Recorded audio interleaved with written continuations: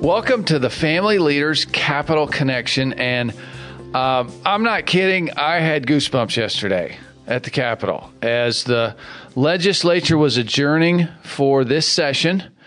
We were down on first floor with a worship band, with several legislators who were leading the singing, with the governor who was leading in prayer in Jesus' name, and on and on. It was an amazing national day of prayer. By God's grace, the family leader has been asked to host the National Day of Prayer in Iowa the last several years. Yesterday's, no joke, was the best ever. It was just phenomenal. You guys were there. What'd you think? It's a great turnout, yeah. And I thought it was neat that the session ended the same way it started. On the very first day of session, we had, prayer, worship, heard the governor speak, and on the last day of session, we had the exact same thing. It's just really neat to see. We've got a lot of believers, Christians, in positions of power in the governor's office, attorney general's office, and the legislator. We had legislators pray yesterday, and it was just really neat to see God's influence at the Capitol. Well, that book ending was amazing. That we actually had the fall of the gavel, January 9th, first day of session, during our worship service. And we had the fall of the gavel, close of session, during our worship service. I mean, that's one of those things, I'm not a mystic. I don't hear voices and stuff. Stars aligned. But it was like a rainbow landing on an airplane that's bringing refugees. It was just an amazing thing. Danny, you're zooming in from Grinnell today. What do you think? I'll bet I would say it would have been an encouragement to anybody that was paying attention to see a lineup of a governor, a lieutenant governor, a chief of police of the largest metropolitan community in the state, followed by the director of the Department of Human Services, the state auditor, and others, but particularly those heads of state, as it were, not just attending or participating in some respect, but actually leading in prayer themselves. Just very encouraging and really contributed to the energy, along with the quality musical performance from the praise band, and very well attended. And then to look down and see that the Senate adjourned just shortly after the prayer time started, in the Senate and the House not long after. So, yeah, you're right, Chuck. It was a high point, perhaps maybe of the session, I would say. Yeah, and as I was visiting with people after the event, particularly, but also some before the event, it sort of indicated to me a high point spiritually at the Capitol. I mean, we've been praying for decades that God would be welcomed back into the seat of government in Iowa, that His Holy Spirit would be the dominant spirit among legislators and lobbyists and so on. And frankly, 33 years ago, that didn't really seem possible. It was a figurative den of snakes. And I could tell you some really gross stories about things that were happening 33 years ago at the Capitol. But it's like fruition. It's like God has said, okay, you guys are serious. You invited me in. I'll come in. And the place was bursting. Dwayne Nordquist's word. The Holy Ghost was very present yesterday. So it was a fabulous way to end the session. But let's talk, for the policy nerds that are listening, about some of the amazing policies that happen. And policy matters, folks. If you say no more killing babies, you're going to reduce the number of babies killed. And that's going to matter to each of those babies that lives. If you say no more human trafficking, or in the old days, a century or so ago, a couple centuries ago in England, if you say no more slavery, 800,000 slaves were released on one day in 1833, I believe, because William Wilberforce and the Clapham group persisted in Parliament for 44 years. And they passed a law that said no more slavery. So policy matters. And we had some really good policy passed that I think is going to matter literally for generations. And right at the top of the list is the Students First Act. Why is it called Students First, Danny or Ryan? What's that about? Students First? What do you mean? What happened this year that was so seismic with education policy? Of course, as you know, it was the education savings accounts, or sometimes they're called ESAs. Occasionally, we give the tag of parent choice in education. But the reason it's students first, I think that rhetoric basically began last year, if not before, with Governor Reynolds and her leadership on this, that it was time to put students first, not schools, not teachers, but put parents in charge of students and put students first so that they can go where they will get the best education. And the education savings accounts, as you both know, and our listeners may recall, eventually after a 3-year phase-in, will make about $7,000 per year per student available for parents that want to send their children to an accredited private school. Yeah, and I heard yesterday that the Department of Education has officially issued the rules for parents to sign up. It's moving forward rather quickly. I also heard yesterday there is a waiting list at some good Christian private schools in Iowa. I haven't confirmed this, but I heard 155 kindergartners on the waiting list at one school, Des Moines Christian. Yep. So there is a desire, there is a pent-up desire for something different than the schools that are currently teaching woke ideology, LGBTQ, et cetera, et cetera. Something I'm excited to see is just how we can, what schools pop up because of this new opportunity where there's a lot more students that are going to be able to afford to go to a private school now. And so I'm kind of excited to see some entrepreneurship in the education arena. I think, was it Fisher that's working with somebody to help start a private school? Do you guys know more about that? Because I just heard vaguely that he's working on that already. Yeah, that's about all to report on that at the time, Ryan. But yes, there are a group of parents up in the Tama, Toledo area that are interested in starting a private school now that there's some assistance available for parents who want to take advantage of that option.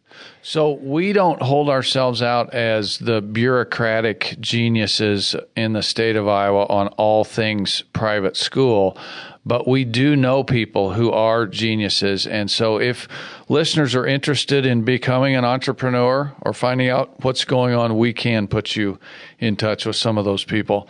And I think it would be wonderful if entrepreneurs like my wife did 15 years ago, helped start an inner city Christian school, Joshua Christian Academy. Let's step up and help those parents, help those children find some alternative to some of the, like I said, some of the really bad stuff that's happening. And that leads into our next subject. We had a parental rights in education bill passed this year. We had a school bathroom bill pass this year. Ryan, why don't you share a little bit about why there's concerns in the public schools and why these bills were needed and how the legislature and governor are trying not to just completely let public schools go to pot, but they're actually trying to improve things there too. Yeah, what's amazing about public schools is like my parents would tell me stories about the bad stuff that goes on in the public schools and stuff they did that, they regret doing later on. Your parents? My parents, back in, when were they going to school? Was it early 80s, late 70s? Anyway. Was that back when they were... Back in the day? The hippie generation? I think they might have been a little after that. That's you. That was me. Okay. So you're the hippies, then my parents, and then I go and it's like, whoa, this is even worse than my parents said. And now my younger siblings are there and they're talking about stuff. My sister the other day, I asked, so how many people in your school, really buy into this LGBTQ stuff? Would say that they fall under one of those letters, and she guessed after thinking about it for a while, she guessed 1 in 4. Did you see the headline this week? Which exactly the headline lines up with their guess. It's just unbelievable. Who was that, by the way, that did that survey? Do you remember? Oh, I don't remember. Nationwide survey showed that 1 in 4 kids now identify as LGBTQIA plus. Yeah, I do not remember. 1 in 4. It is a fad, and it's not natural. It's not something like you can't. It can't be genetic because you can't these groups.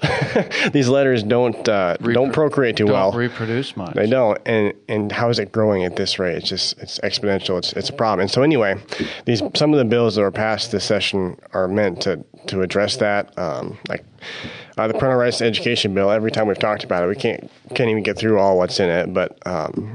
One thing it does is it prevents the teaching of sexual orientation and gender identity in the younger ages, K through 6. You mentioned the bathroom bill that it institutes the age-old policy we've had forever that we didn't need a law for before, but we do now. That boys in the boys' room, girls in the girls' room. There's Help Not Harm that passed this year that banned. These gender transition procedures on minors that are vulnerable to making bad decisions when they're younger that they're going to regret later. So that's gender transition procedures is a nice sanitized way of saying removing a minor's genitals so that they cannot procreate. They will never have kids, grandkids, great-grandkids. It is an abomination what is happening in this promotion of minors transitioning. That sounds like such a nice word. Oh, I'm going to transition to a new job. I'm going to transition from Grinnell to Des Moines. No. This is surgeries and hormone treatments that sterilize people permanently. Right. And the word transition kind of implies that you can actually move from one to the other, when in reality you're still a boy, you're just a damaged boy, a mutilated one, you don't become a girl. So it's, transition, not the best word. That's what's in the statute. But so the good news, okay, we get dark, we get gloomy about the direction of the culture. But the good news is at the Capitol, there are leaders, governor and legislators, who are taking the bull by the horns, and they're saying, no, not in my state, not in our state. And really, this is kind of like the first, I suppose there was Save Girl Sports last year, but other than that, when in the past has the, rainbow flag crowd actually lost anything? It's been 45 years since the Stonewall riots, and that was 50 years ago. LGBTQ's been on the march, and they have won and won and won and won. And now there's been a slight retrenchment, and man, you should have heard them squeal this year, folks. I mean, the shrieking and the loud cursing and all that at the LGBTQ Day on the Hill. So they're not going to go away quietly, but maybe, and maybe I shouldn't say this, but I'm going to say it anyway. It's a free country. Maybe they'll decide to go to a state that's more affirming to their way of thinking. They have been saying that. Many of them have said we're going to move out of Iowa because the governor, because the legislature. I'm just saying for the Christian parent, grandparent, citizen, Iowa is moving in the right biblical direction. Praise God. Amen.